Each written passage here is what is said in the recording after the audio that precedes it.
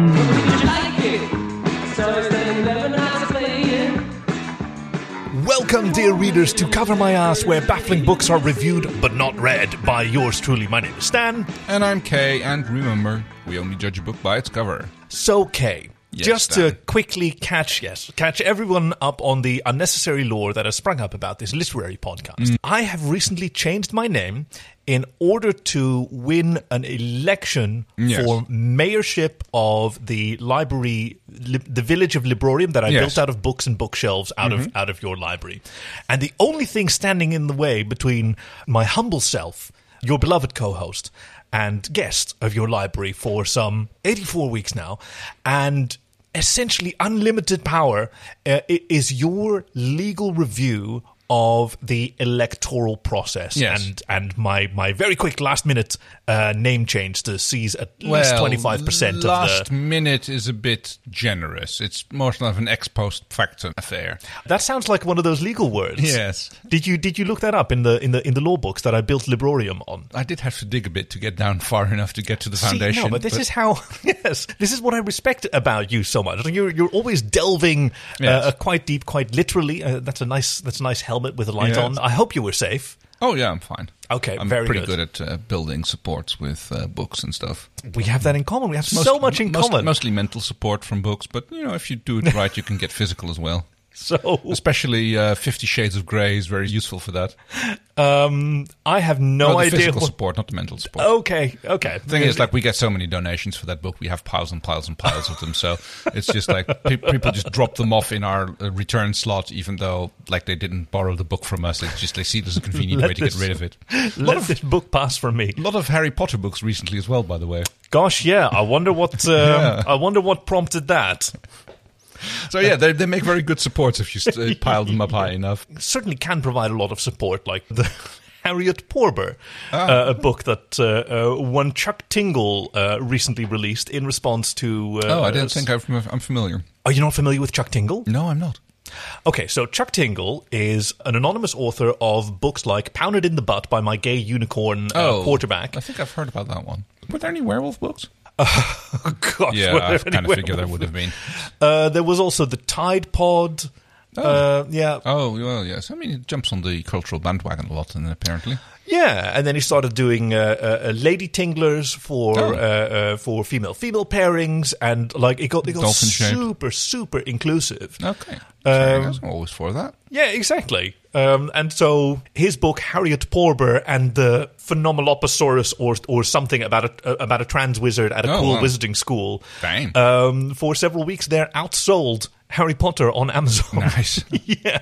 I hope we get one of those in the return slots anytime soon. I'd be happy to read it. Chuck Tingle has made public appearances, but he always has a bag over his head with eyes cut out. Okay, so we don't even know if it's always the same person.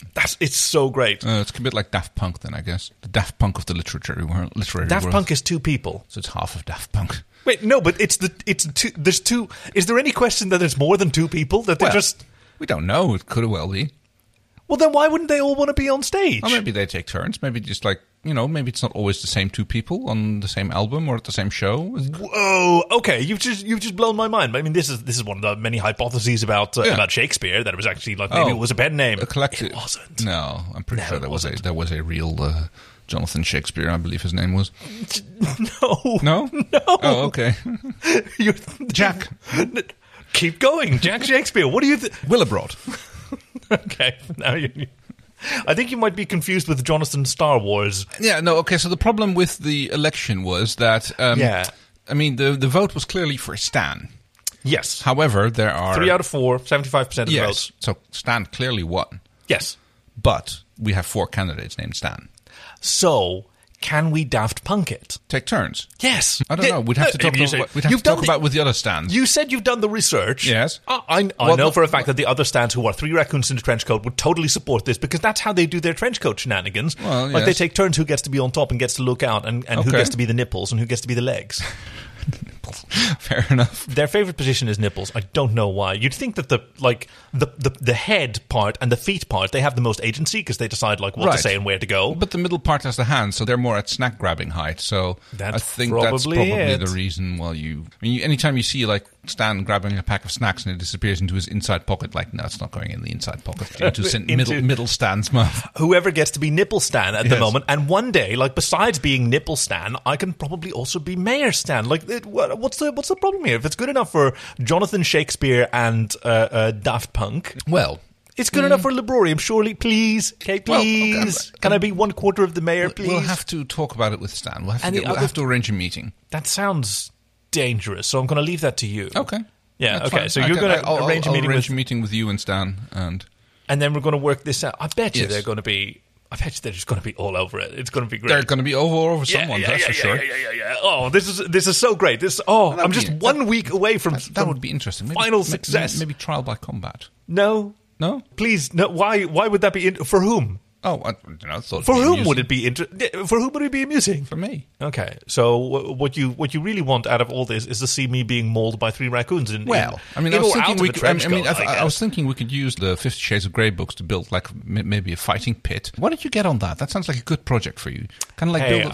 I've got to sort of put my foot down here because I think that what you want out of this is to see your beloved co-host being adorably mauled by three power hungry raccoons. What are you afraid of? I mean, you outweigh 3 power-hungry raccoons. You outweigh 3 raccoons. Well, thanks. I mean, I haven't had a lot of chance to work out since I demolished the Threegle 3. Way to make somebody feel self-conscious about, hey, okay, so it's a... Raccoons aren't that heavy, come on. It's a weird... Well, they haven't had much of a workout since they've been in charge of guarding Librorium either. Oh, because okay. While I initially built it as a fortress against the enemy of the library, we don't seem to have a lot of those, No, I was trying to tell you that, but you wouldn't listen. Look, if it's going to take trial by combat in order to convince you to let me be mayor of the village that I've built, then yes, I will do that. I'll even build the fighting pit, and you can just marvel. Right. We'll see how that went next week. If there is a next week. But so we better make this week count. What do we have in store for our readers this week? We have a lovely book this week. It is very well be our last episode if the other stands have their way. It is called The Devil Downstairs. And it took me a little while to figure out that was the title. Yeah. Because there's a lot on the cover. It's comic striptease fantastic science fiction. It was published on January 35 cents. Oh no, wait. Yes. And yes, it's called The Devil Downstairs. It doesn't actually have an author mentioned on it. So my God. I don't actually know whom it's by, but yeah. We don't actually know who the author is. Let's say that the author was Comic Striptease. This is that unusual. That sounds like a fantastic name. Would you like to be called Comic Striptease? Yes, I would. If I ever go do drag, that will be my name. My name will be Comic Striptease. I can't believe that I just named myself Stan when I could have been Comic Striptease. So it doesn't seem to have an author on the title. So title's very rare. No, I know that you're waving. I want to take it over again, but that would actually be a real thing if everybody always put their own name in their books titles. Book by book named. Well, never actually, we did that for a while, where we've prefaced every title with the name of the author, such as my absolute favorite, Orson Scott Card's Gay Razzmatazz. Yeah, it's a good search engine optimization shenanigans. So I found that the author is P.F. Costello. P.F. Costello. That sounds fake. It is fake. It's a house pseudonym for presumably. So it might presumably fake Costello. Very good. I'm going with Cosmic Striptease. That's just I like that too much. I mean, we're obviously clearly enjoying this cover, and if you'd like to take a look at the cover, you can look down at your podcasting device, and if not, you can check out the show notes for an image and a link. You can check us out on covermyasscast.com and on Twitter at covermyasscast, where you will find episode 84 about the devil downstairs, and then you will see this. I mean, the composition is really cool. It's gorgeous. So we have a creature chained to a wall. And, I mean, the creature itself is green, and he's got a body which looks a bit like, I don't know, the Grinch Who Stole Christmas, I suppose. Yes, he's got the very spindly limbs and the hairy huge body. Head. But the head is smooth, domed. I would say insectoid, but not really, because clearly a binicorn. Yeah, he's got the two sort of narwhal horns sticking out of his head on either side. But I see what you mean. There's the sort of mottling pattern as if it's chitinous. Yes, that looks a bit big like dome. that. I mean, it looks like he doesn't have a mouth, but I think that's just because he's got a fairly long nose and he's kind of like glaring at the viewer. That's what I think too. Like it's a very sharp snout, and there's probably a gaping maw and beneath. he's like chained to a cinder block wall with some gas and electricity meters next to him, and long red claws, which I presume means that he's been there for quite a while because he hadn't had a chance to cut his nails. He's got this sort of, I don't know, angry look about him. Like he's... Well, I mean, I would have an angry look if I were chained to a wall in a basement. Yes, I think that's entirely reasonable. I mean, I know people are into that, and like, I don't want to kink shame or anything, but you know, it's like it depends a little bit on why you are chained to that wall. Which is the sort of central mystery of this book. Well, it's not a really mystery, but it's like a plot point. Let's call it that. Yes, which begins with a young family moving into a new house out in the suburbs. Very excited. They got a great deal on it. Yeah, it was a fantastic. They immediately fell in love with the place and put down an offer on it and bought it. Yeah, to their great surprise, effortlessly and flawlessly for their offered price which was lower, of course, than the asking price. Was immediately. I mean, that shows that it's an old book because like that hasn't happened for ages. Yeah, exactly. So they're well chuffed as they occupy their new abode, moving in. The young family. What was their name again? It's the Thorvaldses. The Thorvaldses. Oh yes, and it was a bit of a nuclear family, wasn't it? Yes, Mum Liliana. And Daddy, oh God, Dad. No, actually, that doesn't going to work. Never mind. So, yes, it was a bit of a nuclear family. Mum, Dad, and kid. Bailed on that nice and quick. Whatever. I've never seen you live bailing on what. Can't you just call them? It wasn't funny. I have names. They're not funny. Okay, I bet they are. I bet not. you just need to believe in yourself. Okay, they're not. Like I promise you, I will enjoy these books. Okay, they're named Liliana. Yep. Lincoln. Yes. And their daughter Lizzie.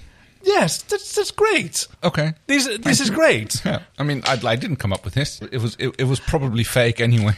And Lizzie's baby brother, Linus. Yes, that's the one. Yeah, the weird sort of. I mean, he's a creepy little baby. Yeah, it turns out to be important later on. But so the Torvalds'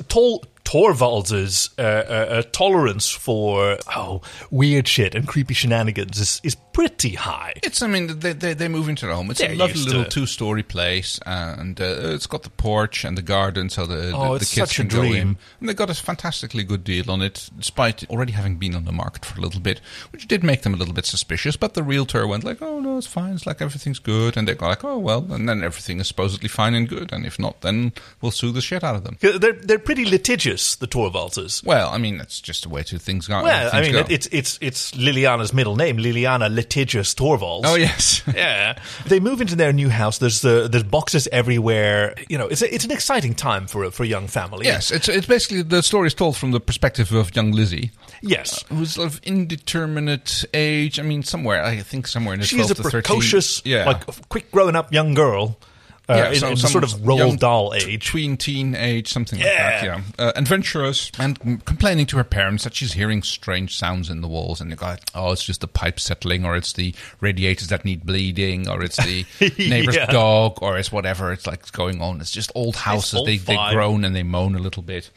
But she keeps going on, and like it bothers her, and she goes checking in on her little brother Linus as well, and it's not him because he's sleeping, and she goes creeping around the house, and suddenly she finds this door, which she was almost certain wasn't there before, but it might have been there anyway, because it's in a bit of like an awkward place under the stairs. Yeah, it's not something that they saw during their first tours. It's the cupboard under the stairs. It's kind of like the secret door. She's one of those precocious, brave youngsters who immediately grabs a flashlight, which is very sensible, and a stapler for some reason. Don't quite know what the story is with that one. I don't know. I mean, I used to pretend that the stapler was a gun when you would like click it and like shoot it like that. Opening the door, she finds some stairs leading downstairs, and down these stairs she finds the scene depicted on the cover in a yellow splash of light. The yellow from her flashlight, which is like has rattling batteries, and a strange creature tied to the wall with clear, justifiable anger in his eyes, glaring at her, and goes like, "Who are you? Are you one of those?" And yes, I thought it was a great like Roald Dahl sort of scene, because he writes those very well, where young people like discover something really peculiar and like have to struggle through befriending it. I'm thinking about the BFG G Yes. is a very good I mean, example. I guess that's a good metaphor for young people growing up anyway. It's like when you discover truths about the world that you didn't know about and you have to deal with them. Yeah, I'm thinking about Willy Wonka there, especially that, the world is full of extremely powerful psychopaths. And like my grandfather, who's been bedridden for 6 years, suddenly can jump out and dance to jig when there's an interesting trip to go out on. Yeah, so well, that's not actually charming, is it? It's No, not it's not. charming. So you've just been pretending, and you've just been making my parents like working themselves to the bone to support you. when you could have gotten out of bed any time. Lazy.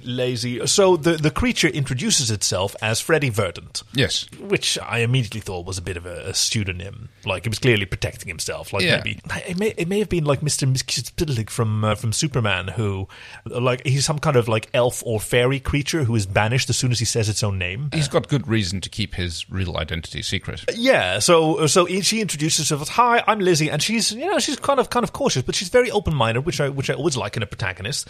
And she asks him why he is in this unfortunate situation. I like that she wasn't like put off by his strange appearance. How do you get here? It's like, She was much more concerned with why are you chained to the wall rather than why are you green and scaly and chitinous. And I mean, that's kids for you. yeah, exactly. Like, they focus on the important stuff, and I think that Freddy Verdant appreciates that. Like, he mentions that he was unjustly imprisoned here for the crime of being a critical thinker. Oh, yes. He had a bit of an out of context problem with how his various insights and his outsides and questioning mind was perceived, until eventually there was a witch hunt, and he became a victim of what he called cancel culture. Until he was cancelled, like, right down into the basement and up against the wall. Yes, the long-time facility storeroom. Yeah, where he feels like there was such fear and bias toward like open-minded thinking and free speech,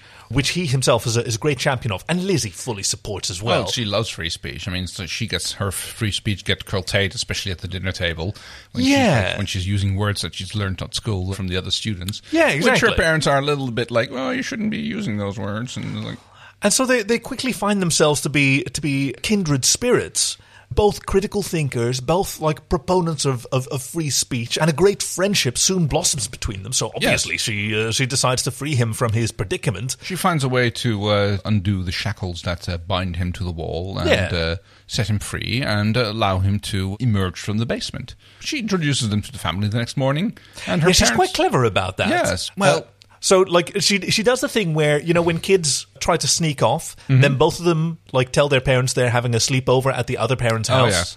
And then they hope that none of them check Checks up, on because the this other is one, fine. yes. And she introduces Freddy Verdant as a foreign exchange student Yes. who is visiting. And, can we host him? Oh, can we host him, please, Mummy and Daddy? Oh, it's brilliant. Yeah, I mean, the fact that Mummy and Daddy don't seem to notice or like ignore the fact that he is green and hairy and has a bicorn, and yeah, I mean they're kind of stuck in that liberal rock and a hard place. Like, they did teach their child not to judge someone by their external appearance, and they absolutely can't give that. And I guess that example. is also a bit of a trope of the young adult fact fiction, where like the parents are kind of clueless and they kind of like miss certain super obvious things, or just like play along with them, I suppose. They did specifically move to Colorado for its loose laws to certain in regards to certain herbal remedies that are recreationally available. I suppose he's green, so that is like clear association which you get with that. Yeah. And it is 4:20 in the afternoon when they first show. I don't know why they're having breakfast at 4:20, but like he ingratiates himself very well with the family. They appreciate his herbalism. Oh yes, which is one of his wonders in the spice rack. He's got a lovely rack on him. But Freddy proves himself to be an expert at impersonation. Like, he has so many of these wonderful talents between his critical thinking, his herbalism, and his impersonation. He's very quickly highly popular in this family that he's moved in with. Oh yes, it's the zany little roommate basically, which when lives in the basement, like always has a little zinger at the breakfast table. Manages to ingratiate himself. He's doing very well with little Linus, taking a little bit of the responsibility of the parents, allowing them to go to their work thing and leave Lizzie and Linus home alone in the care of Freddy. Which it seems cool to start with. Like, it seems until a certain point, like two shady figures appear at the front door, and Lizzie opens the front door, and there's like Freddy doesn't like to be seen. It's like the fact that the family sees him is fine, but he's like, other than that, He's a bit shy. He doesn't go out a bit. Well, he presents as if he's shy. Exactly. But he's clearly got a history which he's not telling everybody about. I mean, it's the whole free speech cancel culture thing, but I mean, hints are dropped that there might be other things going on. Yes. Very quickly made clear when these two figures... Yes, two men by the name of Bob and .NET show up at the front door. Yes. And they inquire whether or not Lizzie has seen someone who matches the description of Freddy. Now, snitches get stitches, and she clams up. She does right by her friend, for better or worse. Like she said, no, I've never heard of them. Who's that? It's like, no, never seen anybody like this. And they go, are you sure? I mean, we traced the address to here. And she goes, oh, I didn't know anything of that. I'd like to see a warrant, please, you fucking narc. Well, she's kind of like she's let loose a little bit, yeah. And they leave a card and say, like, well, please get in touch with us. If you see him, turns out they're not even from a government agency. They're from the Mega Harsh Company. Yes, okay. Which she thinks is a bit weird, but... It's curious for a private enterprise like that to come to a child's house looking for an exchange student. Not specifically for the child. And we know this exchange student was a bit of a story. She mentions this to Freddy. Freddy goes like, hey, who was that? And there's like, I don't know. But once he realizes who it was that reached the door of the Torvalds, suddenly he becomes very interested in leaving the house. Oh, yes. He wants to see how he can get out. Like, he encourages Lizzie to in fact go to school, even though like he encouraged her to stay home under the pretense that if you stick with me, kid, you'll never have to go to school again. No, let's definitely go to school. He presents himself as a foreign exchange student. Bonjour, guten Tag. But as much as he tries to fit in, being who he is, he just can't seem to keep his mouth shut. Like, free speech means kind of unrestrained speech. Everything to him, yes. And his dissatisfaction with what these Coloradans are teaching their children about science, about facts, about reality, stokes his ire. And he gets into a bit of a verbal sparring match, first with the teacher and then with a head principal, until he, as one does, through some means, like there's something about his horns glowing, convinces them to teach the controversy. Yes, he uses an ability called the power word.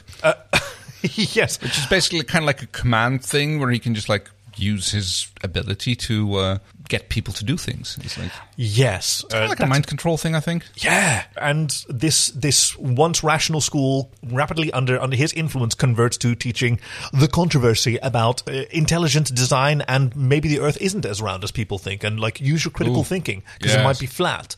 Yes, and you can't prove it's round, or you can't prove it's not flat. Yes, exactly. It's like you can't prove it's round, but you can't prove it's not flat. I think the flat earthers are the weirdest anyway, in my opinion. But after school ends, he still doesn't want to go home, so he convinces Lizzie to join him on a series of adventures, which include the rather successful and profitable sale of some essential oils. Oh yes, owing to his herbalism. They can have a little set up a little stand outside the local mall. Basically, have their little Girl Scout sale, except they're selling essential oils and little incense burners and And they make a tidy bit of money, which Lizzie is quite enthusiastic with, but kind of confused why he then immediately takes that money and goes into Dick's Sporting Goods to buy a bunch of propane and takes Lizzie out to and takes her out to it's time that we do something for this community, because you saw how the school has been trying to brainwash everyone with their uncritical thinking.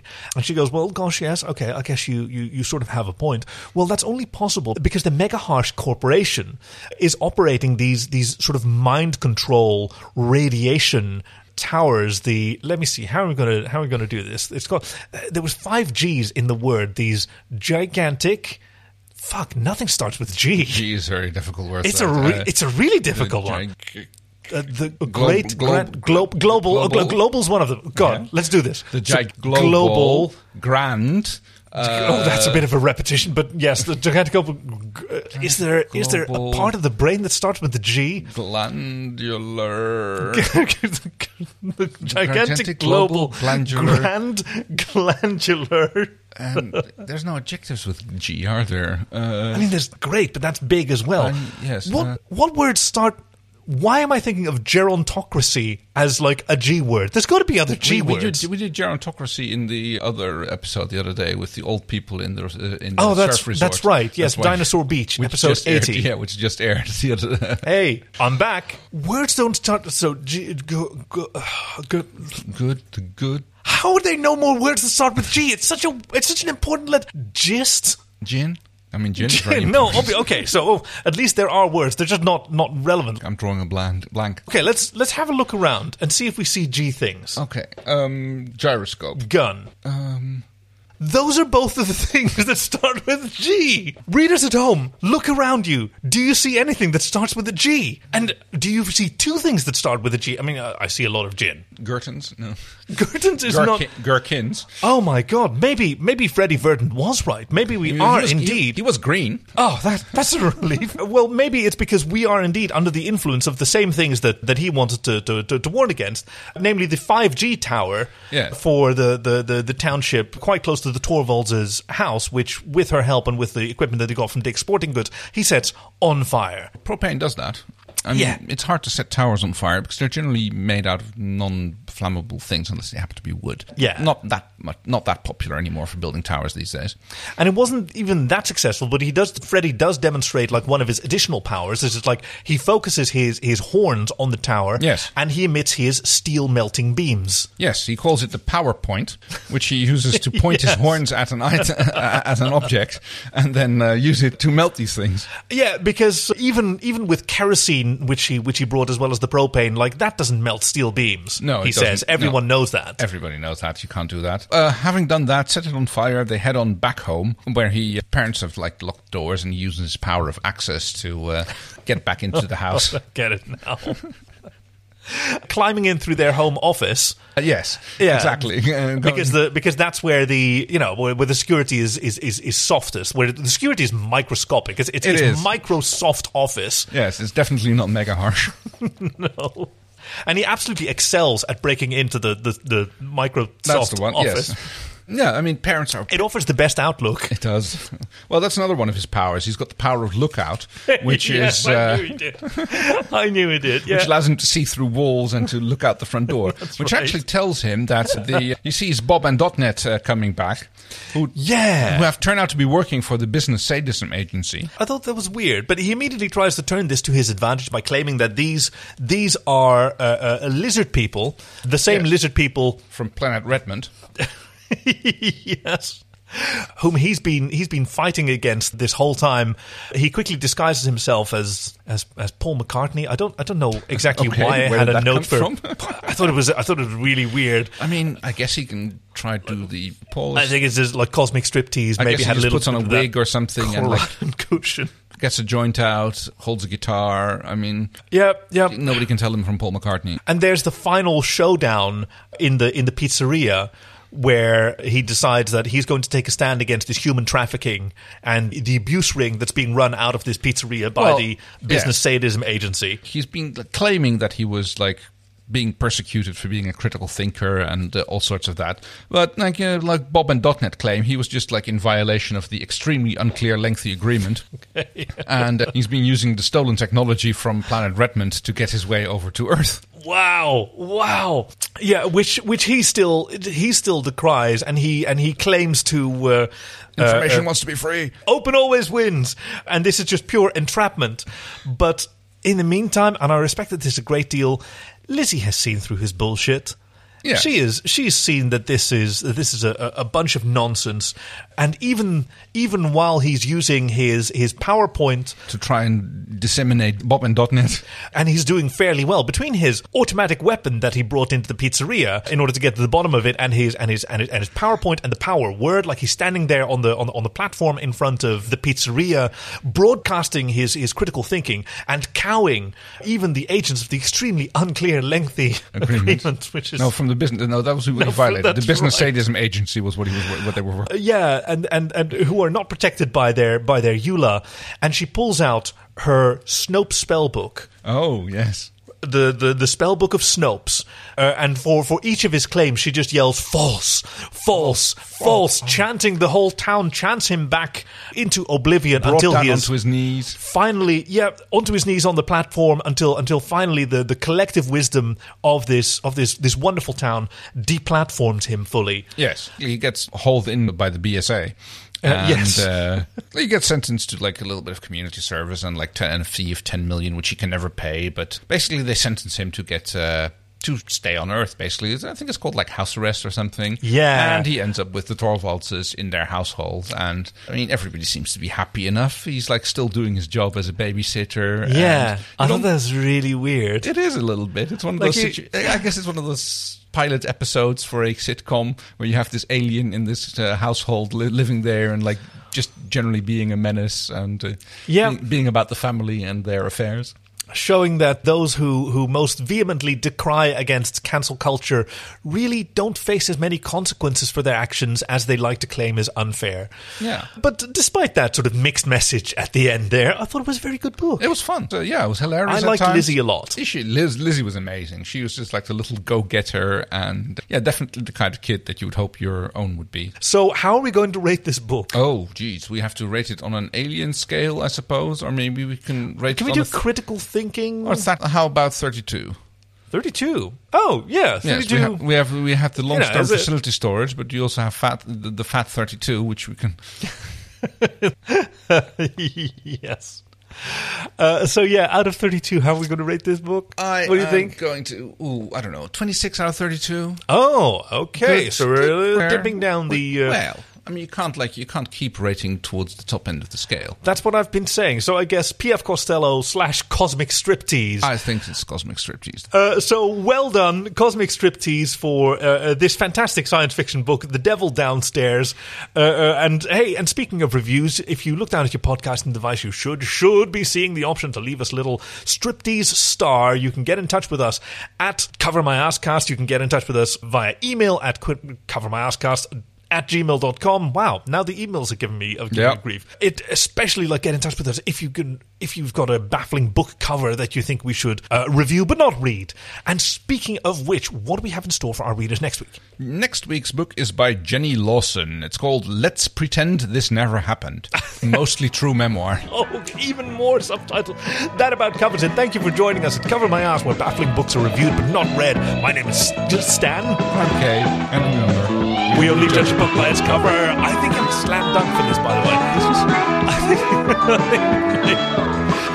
I learned a lot of lessons from Freddie Verdon that I'm going to apply to my... Oh no, the campaign is over. Oh no, I did just commit to the trial by combat. Don't use your PowerPoint at 5G masts. Okay, well, I'm not Sorry. I'm not that kind of nerd.